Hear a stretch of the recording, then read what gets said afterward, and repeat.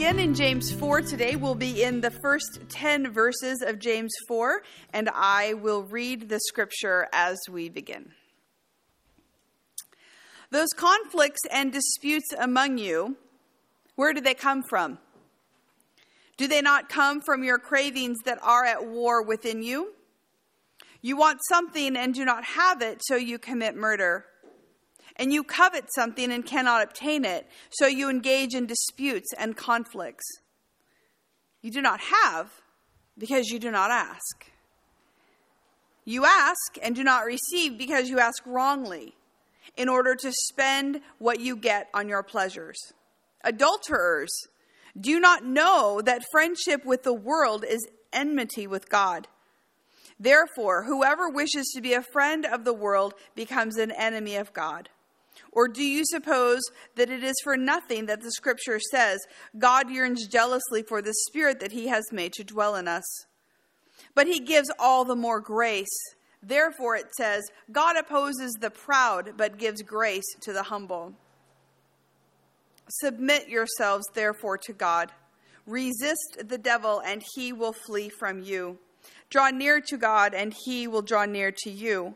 Cleanse your hands, you sinners, and purify your hearts, you double-minded. Lament and mourn and weep. Let your laughter be turned into mourning and your joy into dejection. Humble yourselves before the Lord, and he will exalt you. Let's pray. Lord, we want to hear this word and receive your wisdom. We are your people, and we want to know you more as we do the important work that you have for us in the world. Amen. This is a unique passage in the book of James. While we find the same ideas in various parts of Scripture, no one else talks to us quite the same way that James does. Here he is being part teacher, part parent, and counselor. When you were growing up, did you ever go to an adult to tell them something that another kid did to you because you were in over your head? And when you went to tell that adult what happened, did they ever respond to you by saying, I hear what you are saying to me about what they did, but what did you do? What part did you play in the situation? Now, most kids hate this response from adults because they're mostly interested in getting the other kid in trouble or having the situation resolved quickly so they can go back and play. But it's a good exercise to help children think about their role in those situations because life is made up of conflicts and misunderstandings and grudges that affect our relationships at every level. As an adult, I have heard and participated in a lot of complaining about others. I'm not talking about my job as a pastor, but just me as a regular person, which I try to be sometimes. We go out with friends, and the conversation can be dominated with a litany of offenses about family or people at work. Part of this is processing to help one another figure out how to respond. But a lot of it is just blaming and judging others for the perceived mess that they are making in the life of the complainer. And James here is getting to an important piece of our character. What part do we play? He's basically telling us to take responsibility for the difficulties that we face in life. He's reminding us that we ourselves are a cause of the problems that we have in our relationships with others. He is spelling out how we are blocking the ways that God wants to give us help, and he's giving us advice. Much like an older mentor to someone younger under their care about the steps that can be taken so that we might have peace in our souls. There's so much we can't control about other people in this life.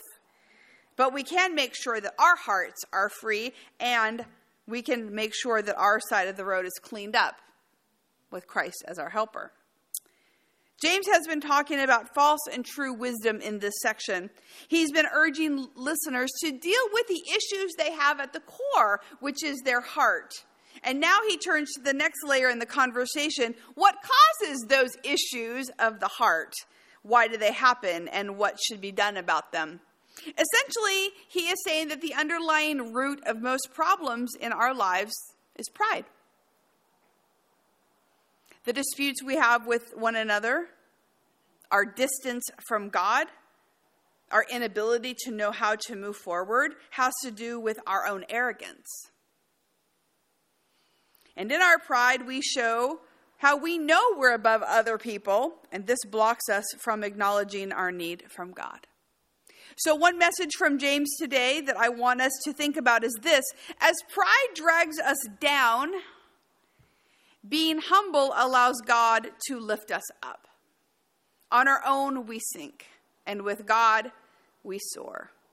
And Jesus tells us that we have to become like little children if we want to enter the kingdom of heaven. So let us receive this instruction from James today, who is a mature teacher of the faith.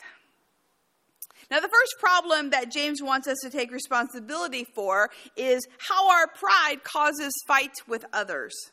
He's using very strong language to remind the church how no one can cast blame for the conflict that is happening among them only on other people. You see, James knows the human tendency is to look everywhere except inside for the problem. And I imagine that he's telling them something like this: quit looking at the other person, stop blaming the institution, don't point to the past, stop complaining about your parents and your background. It's not because you're broke. And stop saying that nobody understands you. What have you done to add to the strife around you?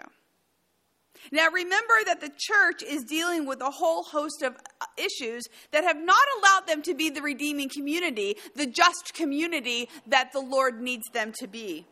And James says, you're at war with one another because of the war that's going on in your own soul. And every person who has ever lived, you and me included, want so much out of life. No matter how much we have, we wish for something else, something more. Maybe it's material, maybe it's not. And part of this is because we have a human nature that's always going to crave what we don't have. And part of it is because we are built for a different kind of place. A place of perfection and ultimate hope. And this causes competing forces fighting inside of us, because not all of our desires can be satisfied at the same time, especially here. And James says, you want something so bad that you commit murder, which here can be literal killing, but also rendered metaphorically. Jesus says if we hate someone, it's the same as murder to him. Relationships are put to death every day by out-of-control impulses of anger and selfishness. Those who covet and envy are some of the unhappiest people anywhere. And woe to the person who comes across them in their bitterness and anger about the life that they hate. But the church is a body. And its members are bound together by Christ's blood. And there is never a situation where we get to write somebody off. There's never a situation where we get to say, that person is dead to me. I was also thinking about this scripture in light of Freedom Sunday. And how broken people who have allowed themselves to live with their unchecked desires use slaves to make sure that they can still live how they want. They use others to get more. When sinful desires for power and sex and money and substance take over someone's soul, it's like a black hole, and stuff just keeps going in, but nothing is going to fill them. And they don't think twice about trafficking others to keep those desires satisfied. When does a normal desire become something that takes over our lives? When do we become people we don't recognize because we have to have something at all cost? We hear Jesus teaching on the seed that was planted and started to grow healthy. And then along came the weeds. And he said the weeds were the cares and the riches and the pleasures of life. And it choked out the life that God gave. We have to be vigilant to cultivate the seed sown in the good soil and not those things that are going to ultimately destroy us and take out people who are next to us. So there are two ideas here. Discontented hearts, and how feeding that discontent can lead to the ongoing fights among us. Both are lessons for us to think about.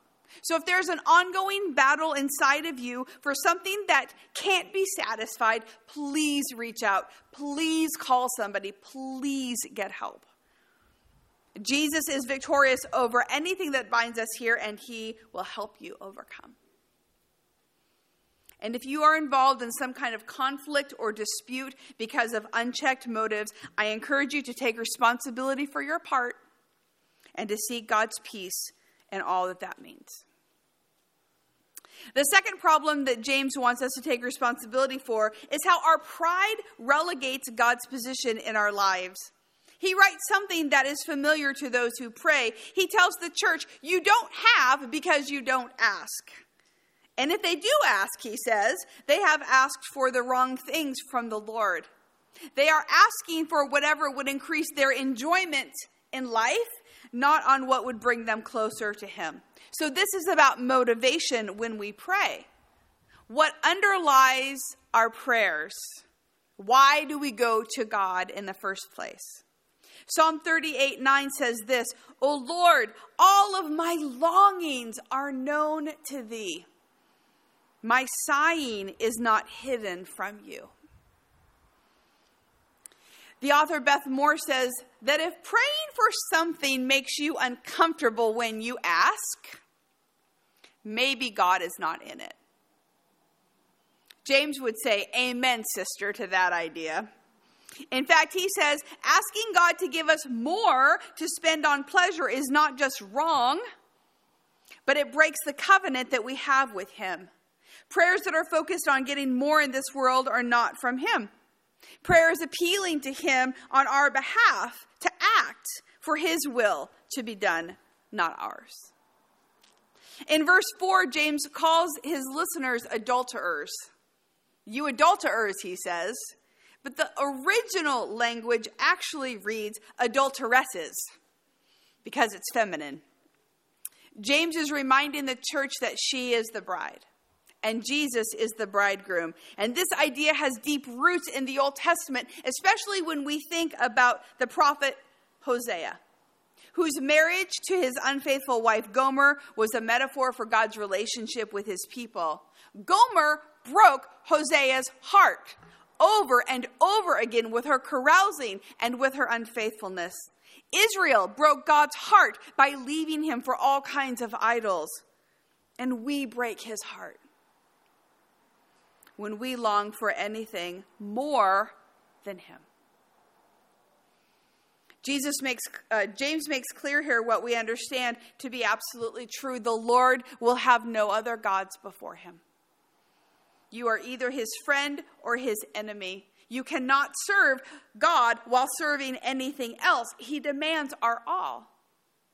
How did you consider the cost when you chose to follow Christ?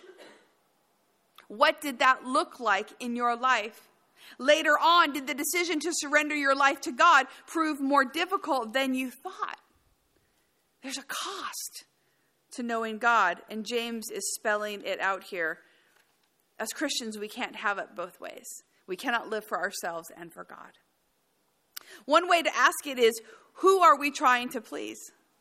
God made a beautiful world for us to live in that we have to take care of, that is so many things for us to enjoy, but that's not what this is talking about. This is asking, who? Who do you live for every day? Do we put ourselves first or God? When we take communion, which we will be doing next week, the pastors offer the elements to you, and we say, receive the body of Christ, which is broken for you. Receive the blood of Christ given for you. And when we do that, some of you talk back to us. We know you're not talking to us. We know that you're actually talking to God. Sometimes people will say when we do that, and I will live for him. And I'm always so struck when people say that by these words of acknowledgement, that in the moment of remembrance that Jesus has given his body so we would be forgiven, that people are reaffirming, because Jesus has done this, I am going to live my life for him. Verse 6 is a turning point here. Although a person might be very far gone and God is jealous for their attention, grace is so important to us. Douglas Moo says this: God is both one who makes frightful and all-encompassing demands of his people, and one who gives his grace to all who humble themselves before him. We need both. Without jealousy, God becomes weak. Without grace, he becomes terrifying. We must maintain a careful balance of God. James reminds us that the key to receiving God's grace is humility. God opposes the proud because their main goal is themselves and what they want. Grace is a lifeline for us. It's given to save us whenever we need it and we're ready to receive it. And it never, ever stops coming. Whatever our challenges, there is more grace upon grace.